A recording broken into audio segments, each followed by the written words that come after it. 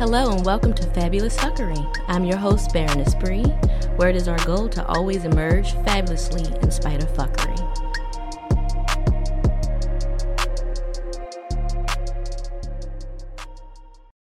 Hello and thank you for turning in to Fabulous Fuckery. I'm your host, Baroness Bree, and I look forward to becoming your destination for a sophisticated discussion on self-care, relationships, and pop culture. Get your drinks out, open your minds, and let's dive in. Today we have our guest, Bassy Ikpe, daughter, sister, mother, deaf poetry poet, mental health advocate, best-selling author of I'm Telling the Truth, But I'm Lying. I'm claiming it for you in advance. Thank you. Appreciate it. Welcome, Bassy. Thank you for having me. We're so excited that you're here. Thank you for coming on my first show. Tell me, how are you? I'm great. I am great. A little sleepy, but I'm good. I'm happy to be here. Tell me about what you're working on. Tell me about your project. Right now, I'm putting the finishing touches on my book.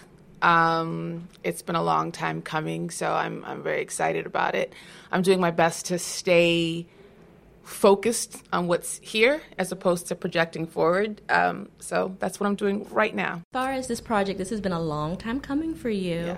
Yeah. Let me share with our listeners that I've been following her and been a fan and almost a stalker on social media for many years, and I'm just so proud. I feel like watching a family member blossoming right now. I mean, Thank you. You just have just come such a long way, and I'm so proud of you and so excited to actually, I've already pre-ordered your book, and you need to let me know who's recording your Audible. What are we doing about that? I'm going to do it. You're going to do it? Yeah, I'm going to do it. Yeah. So I'll pre-order that when it's ready. Thank you. I'm just excited for you. We have to make sure she's a PG County, D.C. area native. We have to support... Not native, but long enough. Long enough. Well, I think anything over 20 years almost is a native now. Okay, it just hit 20 years. Just Yeah, shy. just shy of See? 20 years. So we can give you that. But can you let me know, what were you most proud of? What's the best part of this process of writing a book and, starting the PR process? What are you most proud of? How much I learned that I didn't know about myself. The last couple of years specifically have been very, very difficult for me. And there was a section or a moment towards the end of the writing. It's never really done, but towards the first end of the writing, that I realized how much I'd grown, how much happier and more content and just a better person, not just for myself, but for the people around me. I was very, very careful to take note of the growth, because I think that a lot of times we can get stuck in all the ways that we didn't do something right or didn't finish something, or we were not as kind as we could have been to somebody else, or not as kind as we could have been to ourselves. And so my proudest moment was like, I've come a long way, and I've done well, and I can continue to do well. There's no ending to getting better. I like that. I also like the fact that kind of segues into my next topic for you, which is self-care. You're a huge advocate for self-care. Just in knowing you, I know that when things get to be uncomfortable, you're a good person to say, enough of that. And what other techniques do you have to keep yourself going, to make sure that you're not overdoing it, that you're monitoring your self-care technique? Well, one of the things that I've learned over the course of the last year is mindfulness. I talk about it a lot because it was life-changing for me, because I live with bipolar 2 disorder. Impulsiveness and obsessiveness and compulsion are real big factors of that. So for me to be able to take a beat before I say something, before I do something, before I react to something, has just changed my entire life. It's just such a huge game changer. So when it comes to self-care, part of that is understanding that I can take a moment. no matter what the situation is, no matter how dire it may seem to somebody else, I can take a moment before I react to it. I also give myself permission to do foolish things. I think that for a long time, especially as you get older, people like to dictate what maturity means, and they like to dictate what adulting means. Right. And I've always been someone who I've never been my age. For better or for worse. Understood. Yeah, I've just never been my age. I was a little bit too mature when I was younger, and then I kind of like stayed the same. And you know, there's a theory that I have that I write about in the book about there's I don't know what the phenomenon is called, but people who have drug addictions, they stay stagnant at whatever age that addiction held on. So if they started using at like 18 or 19, emotionally and mentally, they are 18 and 19. They have to do a lot of work to sort of progress through their years. Okay. And I feel like the same can be said of mental health or mental illness. And I definitely have a little difficult time sometimes understanding. I think also has to do with how time passes. Right. So I allow myself whatever frivolous things, frivolousness. You got it. You're right. You're right the first time. English is my second language. I allow myself television. Right. Like if I need to watch an entire season of something on Netflix, I will do that, and I don't make apologies for it. If I literally just don't want to do anything that day, I will not do anything and not make apologies for it. Okay. I think that we sort of get trapped, especially as Black women, we get trapped in this like strong Black woman thing, and being a strong Black woman seems to only mean one thing. Right. And for me, it just means staying alive, and it just means keeping myself together, and it just means doing whatever I need to do to take care of myself. Like, you know, one of the things I say often is never apologize for how you choose to take care of yourself, because it's what works for you. And at the end of the day, that's all that really matters. I feel you on that 1,000%. I appreciate when you said giving yourself permission. That's something that we don't give enough of. We are so tied to other people's definition of what we're supposed to be doing. So as a divorcee, I suffer from depression, anxiety. Sometimes my brain gets the better half of me, and so I have to be mindful and give myself permission to journal. I have to give myself permission to, not go to work today. You know what, guys? I'm gonna take a mental health day. They don't really understand what that means, but we have to give ourselves the right to get ourselves together. And like you said, as a Black woman, we're supposed to carry everyone's burdens, and that is a myth. That is something that we have got to correct, because everyone needs to carry their own part of their own journey, and I can't do it for everyone. So, no, really, thank you for touching on that, because we have got to do better on giving ourselves permission. So, question for you, do you have any self-care apps that you use on your phone? Oh, my God, I've got tons of them. Like, the best thing that ever happened to me was the whole smartphone, culture, I don't know what you call it. Like, I have all kinds. I have, can I get my phone? Of course. Yeah. The reason why I ask is that I'm addicted to self-care apps now. And now with the new iPhone update, they have a screen time monitor that shows you how long you're doing whatever. So now I'm holding myself accountable to not be on Instagram for 4 hours a day. Yeah. To not be on Facebook. Because what are you doing? Are you creating content, or are you absorbing content? Yeah. And then even if you're creating content, you're giving it away. Right. And I know that for a long time, it was easier for me to write like pages of stuff on Facebook, and people are like, what are you doing? Like, delete that and put it somewhere else that'll serve you. But it was just like I trained my brain to only be able to work in that space, because it's non-judgmental, and it's you can have all the typos you want, and you can you can just sort of do that. Whereas when you go to like a Word document, it's like serious, like you're doing serious business, when it's the same conversation you should be having. But okay, so my self-care apps. I had one called the Freedom app. I have it on my laptop, and I had it on my phone and my iPad too, but iPhone Apple disconnected it for some reason. Yeah, they changed the algorithm so it can't block Facebook, it can't block Instagram. So no, but I think that when we got the update, I was like, oh, you guys did that because y'all had your own thing and you didn't want. Okay, I got it. So yeah, I have the Moments app, which helps track. It helps train your usage. Yeah, so you put like maybe you give yourself like a 3-hour limit to use your phone, to pick up your phone. Like it counts how many times. Like I find myself just picking up my phone and looking at it, and I'm like, nothing beeped. Like, what am I doing? Nothing. There's no notification for anything, and it counts how many times. Like embarrassingly, like I was like, wow, I picked up my phone 400 times today. That's insane. So they have a boot camp that like every day you learn, like, hey, why don't you just put your phone in another room? How about you spend an hour doing this? How about you do this? And then if you go over your thing, it like makes this like really annoying, like honking sound. Really? That's accountability for that ass. Yeah. And I remember I was in the grocery store and I was like, whatever, I've got my headphones on. It's cool. Like whatever. It'll be annoying to me, but I need to look at something.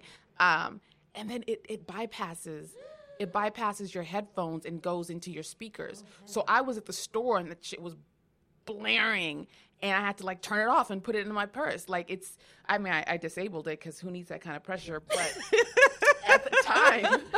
at the time it was very, very useful. I have like meditation apps. You know what's crazy? You asked me that and I said, I love those apps. I love self-care apps, but I don't have any on my phone anymore.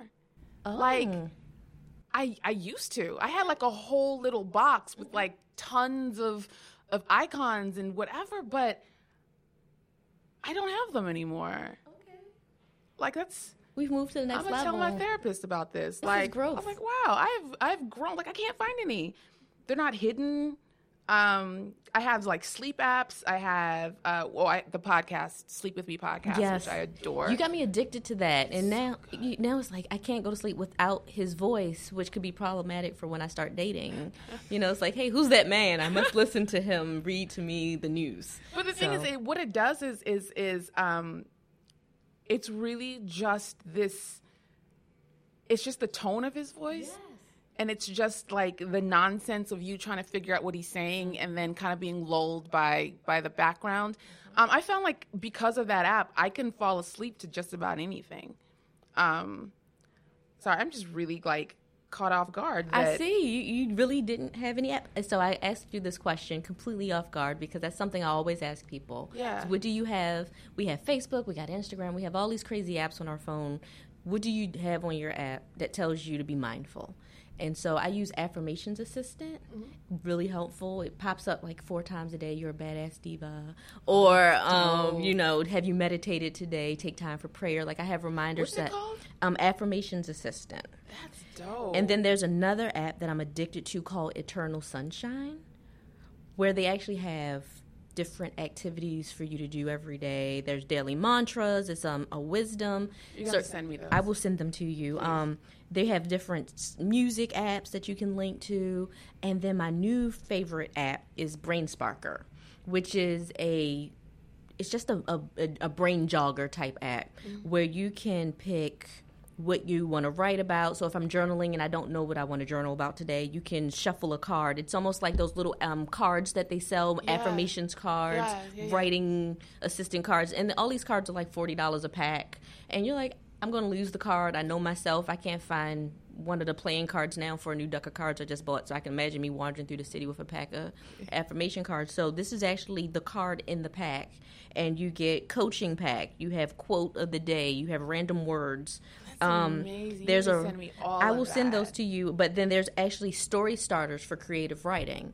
So if I have an article I need to write and I don't know what I want to write about, I just kind of flip through it until something strikes me, and then I start the process. And then it's like either the story's really stupid, let me scrap it, or let's send it to someone and see what we're going to do with it. Don't ever scrap it because there are always parts that you can build and you carve from.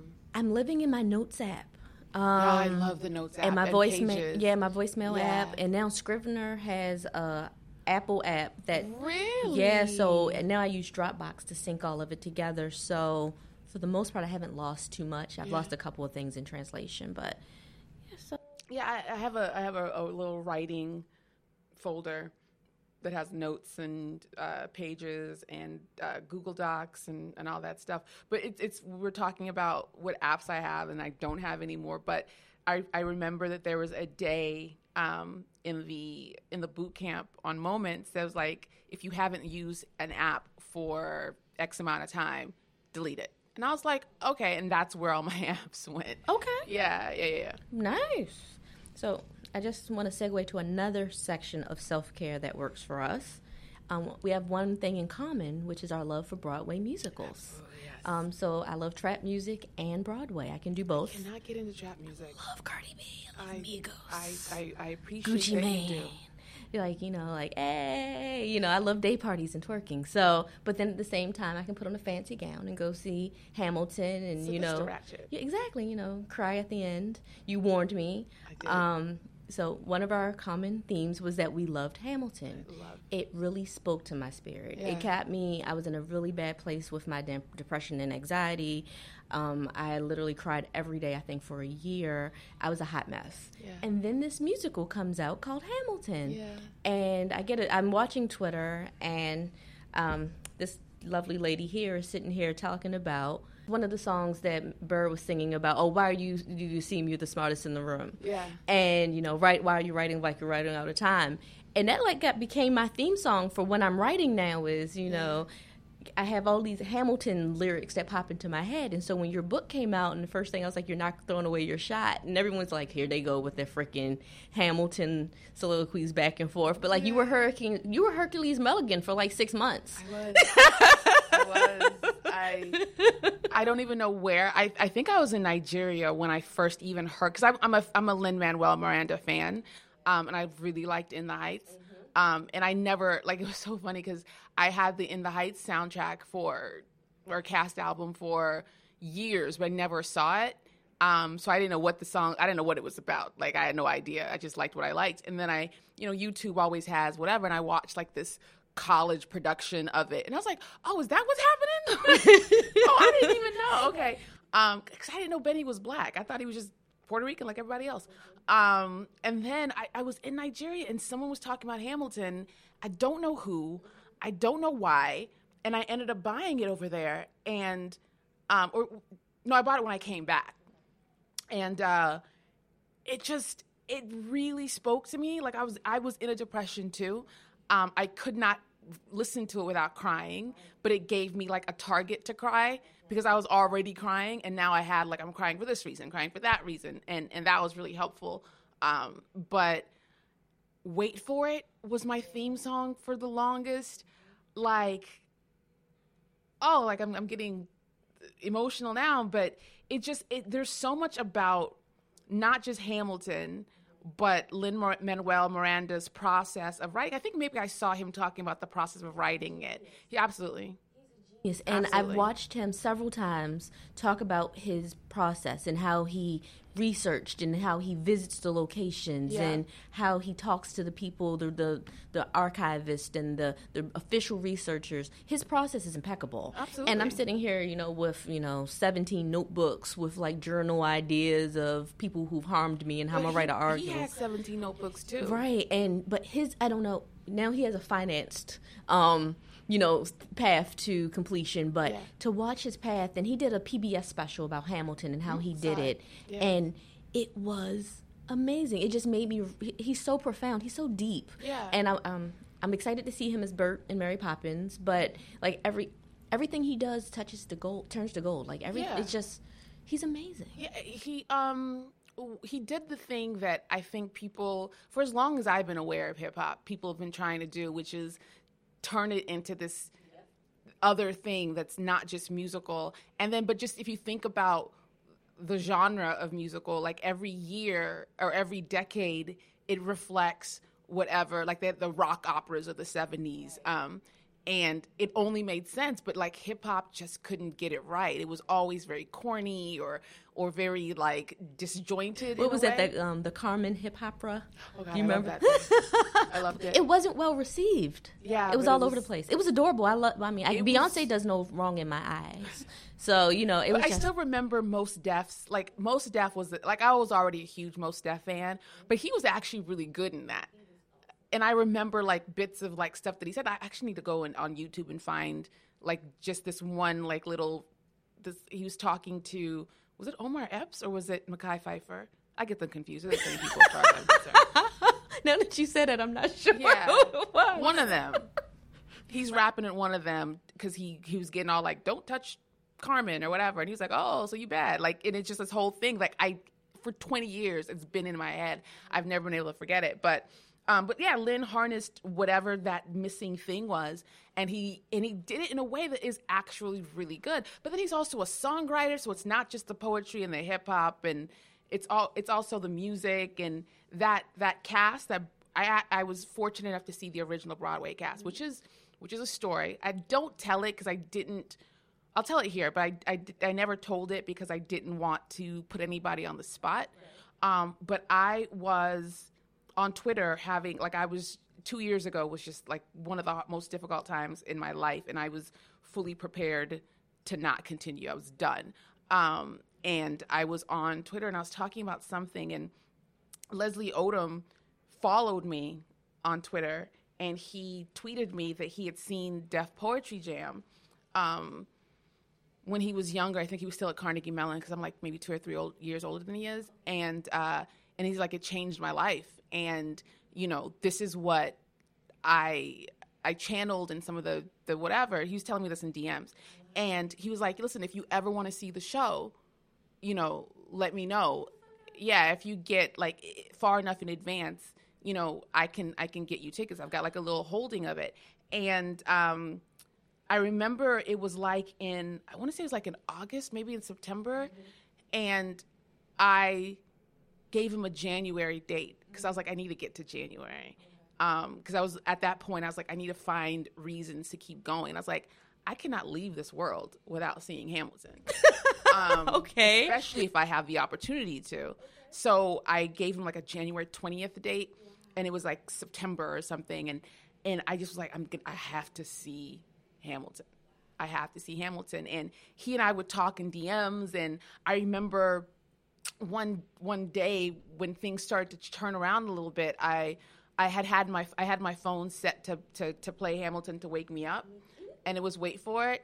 And there was one day when I was just so tired, and I was so like emotionally and mentally, I'd like cried all night, and it started playing, and I just laid there like with it blaring next to my head, and then it got to the part where he said, God, what's the part? If there's a reason I'm still alive while everyone who loves me has died, I'm willing to wait for it. And I was just like, oh my God, like, wait for it. Like, and then I just sat and I listened to that song on repeat, but then the whole production and the whole project, I found things in every single song that gave me hope. It made me want to, and Lin-Manuel's story made me want to do a thing. I didn't know what that thing was. It became the book, but I needed to do a thing. I needed a project. I needed to work towards something. I started writing, creating a show for Leslie Odom to star in. Like, I needed a thing. And it gave me a thing. And I think that that's one of the things that's the most important. I think a lot of people want some kind of like huge, colossal light from the sky. And it's not that. Like, it's all these little things that you build and you connect in order to make that rope that you climb out of the whatever pit you're in. And that was one of the major, like, I don't know. This rope metaphor has gotten away from me because now I don't know how you build a rope. But whatever thing to make the rope. Understood is stronger, tighter, more available. Yeah. You're making maybe a knot. I don't know. Something. Wow, so that's amazing. Yeah, life changing. And then it was just, for me, like another thing is like allow yourself mourning, and it became about getting to every single day intact, no matter what it took, even if I had to watch it from the wrong side, even if it meant, okay, I didn't sleep at all, but there's the sun, made it, and then finally just one day I was like, wow, I'm better. I'm not great.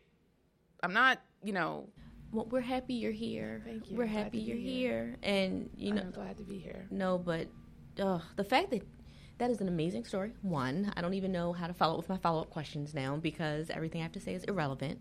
But the fact, Leslie Odom is my favorite human ever. He's amazing. He was here for DC Jazz Fest, and I've never stalked a person before, but I stalked him. That's not hard to believe.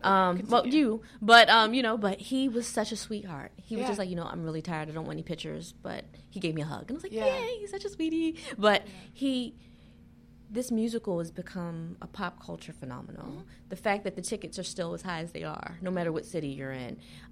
To watch people of all colors in the audience crying or rapping or, reacting. And the fact that almost 90% of the people there they know the words for word. And I was singing out loud, not realizing I'm singing out loud, and the lady next to me, and I covered my mouth because she stared at me, and she's like, no, girl, go in. That's your part. You get it. And, it was just so weird to sit next to this older Caucasian woman who paid an arm and a leg for her tickets, and she was getting pleasure out of watching me lose my shit, watching this play that I've been waiting to see forever. Yeah. So, and one thing I love, too, is because it's so infused with, like, classic hip-hop, there were a couple of, like black people or younger people in the audience with it. And when we got like the Biggie references, we were all like, I was like, I know you heard that. It really, and another song, Who Lives, Who Dies, Who Tells Your Story. I can't listen to that song in public because it makes me think of my parents. It makes me think of what I'm supposed to be doing. Yeah. That's why we're doing this podcast, because it's like, you know what? Who lives, who dies, who tells my story? And, you have these half-remembered stories, half-remembered ideas. It's not in my words. It's in the words of my children or whoever loved you. And when you watched it and, for that to be the last song and, when they did the interlude with Washington singing, Who Lives, Who Dies, Who Tells. And you just sit there and you're like, who will? This is real shit. Like, and, it made me realize our legacies are bigger than us. Death doesn't discriminate. Right. So he touched so many people, and you keep living anyway. Oh God. So now I have a question for you. Yes. Top 3 favorite musicals. Oh God. What's the category? Pick one. Just pick any musicals that are your favorites. Okay. How about this? I will start with one of my favorites. Okay. Which is Wicked. Oh, I love Wicked. I can't even say Wicked because I like Defying Gravity is like theme song to theme songs, but it's like the standout moment of the show. I'm gonna think of it as like a spectrum, like the entire show. I love Defying Gravity, but I love Elphaba, I love Glenda, I love Kristen Chenoweth originally as the role. They're coming back. They're doing it like 2 shows with both of them. Like the actual show, or just like a staged? It's a staged NBC musical. Oh. So it's supposed to come out Halloween or something like that. I love those. I love how accessible those are. Yeah, I'm excited. They're doing the most right now. Some of the musicals, it's like, really? Did we need that? We did not need the Rocky Horror Picture Show. I liked Jesus Christ Superstar. I was surprised. Me too. I was shocked. There's Miss Banshee on Twitter. She's amazing, and so she's one of my other musical fanatics. And we were a little leery of what was going on, but John Legend killed it. And so, and I'm not killed it. And that other guy who was Aaron Burr in I think he took over for Richard Dix. No, what's his name? What is his name? His Richard something. It's 3 names, right? But I know exactly. And he was on Power, but he did an amazing job. Yeah, he did a fantastic job. He should have won whatever prize. He should have won an Emmy, whatever he was nominated for. But no, Wicked is one of my favorites. Yeah, I love Wicked. So, what's my others? I don't know. I have so many. So many. Let's see, Wicked, Hamilton, Cats is my least favorite. Okay. I felt like I don't think I've ever seen Cats. As a child, everyone's telling you, you hear Memory, and you're like, oh, that's such a beautiful song. But what they don't tell you about is like we're literally watching the hobo cats through the streets of New York, or London, whatever city you're supposed to pretend it's supposed to be, and then one cat comes, the god cat, the angel cat comes from the heavens to save one of these poor, the poorest of the most deserving cats and take it to heaven. And I'm like, we've been sitting here for 3 hours for this shit. I remember as a kid, and my dad was like, it was so beautiful. I was like, this was garbage. We watched a goddamn Alley Cat musical. I don't like sad musicals. I don't like Les Miserables. I don't like 17. I don't like anything. Like, the whole point of me liking musicals is, like, everyone sings and dances, and it's great. Like, I don't want to see people die. Not die in that way. Les Miserables. But Master of the House, he stole bread, and then his whole life was ruined, and that shit just bothered me. I love the musical. I could have done without Hugh Jackman singing and wailing for hours. And it's actually decent. It was horrible. But I'm saying, as a musical performer, he's usually really good. I loved Boy from Oz. He did a good job in that. In Boys from Oz. Okay, fair enough. But just as a person, I think, not as a person, because I know him so well. Yeah, I didn't like Les Miserables. I didn't like it at all.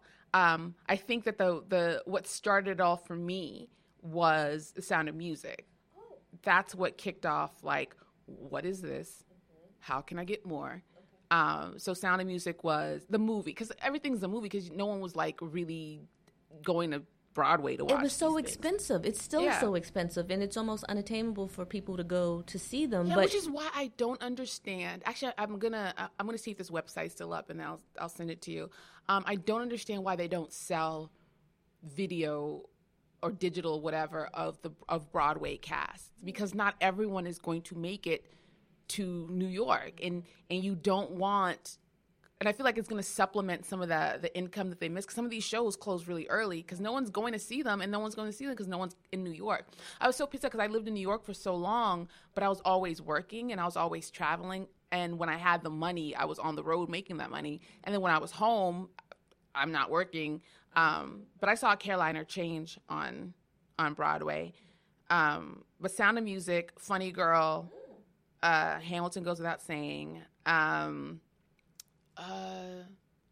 There are others. What are the other ones that I really love? Dreamgirls. That's the one I would let one song sort of define it for me. Because I didn't see it personally, but I found the Tony performance, and my God. Yeah, that was just amazing. Jennifer, not Hudson, Jennifer, oh God. Holiday. Jennifer Holiday. Because yes. I'm about to say all the gays was about to attack me if I could not name the right Jennifer. Jennifer Holiday. Hudson just stuck in my head. Because she did it last. She did a great job. Yeah. I'm going to be so mad because Grease also started it off, but I don't really love Grease as much now as I did when I was a kid, which I hate. I hate, like, when you start seeing things like, oh, wait, that's weird, though. That's not really nice. I'm going to be so mad. I'm going to leave here, and then, like, the, like, ultimate fave is going to be like, really, bitch? Really? You forgot about me? The one play I want to see I haven't seen yet is Kinky Boots. I love Kinky Boots. So I love the movie. Yeah. I love Todrick Hall. Yeah. And the clips that I've seen, he kills. Yeah. So, and it's a really hard story to tell. So the fact that they got it on Broadway, made it a musical. Yeah. I think Cyndi Lauper wrote it. Yeah. Yeah, she did part of the work for it. It was amazing. So they, that is one that's on my list that I want to see. What's another one that another play that I liked that really got me into the adult side of Broadway musicals was A Funny Thing Happened on the Way to the Forum. Oh, I haven't seen that. And when I saw it, it was Nathan Lane as one of the perfect. And it was one of those things where it's like, oh, I'm in New York. Oh, there's a $50 sculpture. Let's see what happens. And the ticket actually worked, and I got to go in, and so it was. I just respect creatives. I respect the process. I respect practice. And as a former dancer, because I can't sing to save my life, also. I respect anyone who can sing and hold a note and kick their leg and twirl and remember lines. Yeah. I'm like a deer in headlights on a podcast, so I can only imagine what it'd be like in front of a stage of 1 million people. So yeah, I taught myself like a time step, and like a shuffle ball change. Because I saw Alfonso Ribeiro doing like press for the Tap Dance Kid, and then he did like a little dance, and I was like, oh, doing that. Yeah, I feel like musicals have been part of my life for most of my life, and I didn't realize that was a thing until I was much older. But I love musicals, and I don't understand people who don't love them. As a kid, my mom was a huge Barbra Streisand fan. Oh my God! And yes. She had the Broadway album, and I didn't understand. I just knew it sounded pretty. So as an adult, I already knew the words to all of these songs. Yeah. And I'm like, oh, this is Fanny Brice. Yeah. Oh, this is Porgy and Bess. I have some culture in my background. I didn't know that. So, that album and listening to Barbra sing some of those classics, I still listen to Putting It Together every day. I got to do some makeup or do something fancy. That's one of my, let me be fancy and get myself together type songs. Yeah. But, we need some more Black and African-American Broadway musicals out there. Yeah. But that's what I loved about Hamilton, that it gave Black and brown performers an opportunity to just be performers. The colorblind casting was a brilliant idea. Yeah.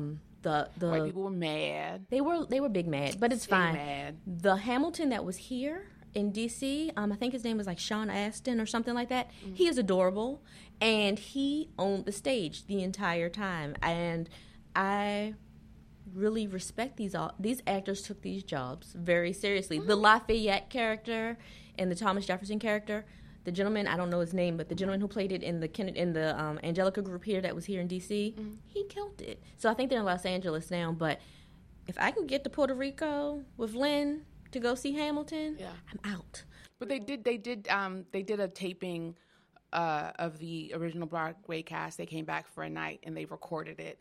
And I don't know what they're planning on doing with it. This is like about 2 years ago. Because that's when, after the Tonys, is when everyone left the cast. And I don't know what they're going to do with it. But I feel like, I don't know, clearly it's not about money, because you would make all the monies if you released it. But I hope it's not like some dumbass archive and then like in 200 years, like, oh, it's a thing. I hate when they do that. I hate archives.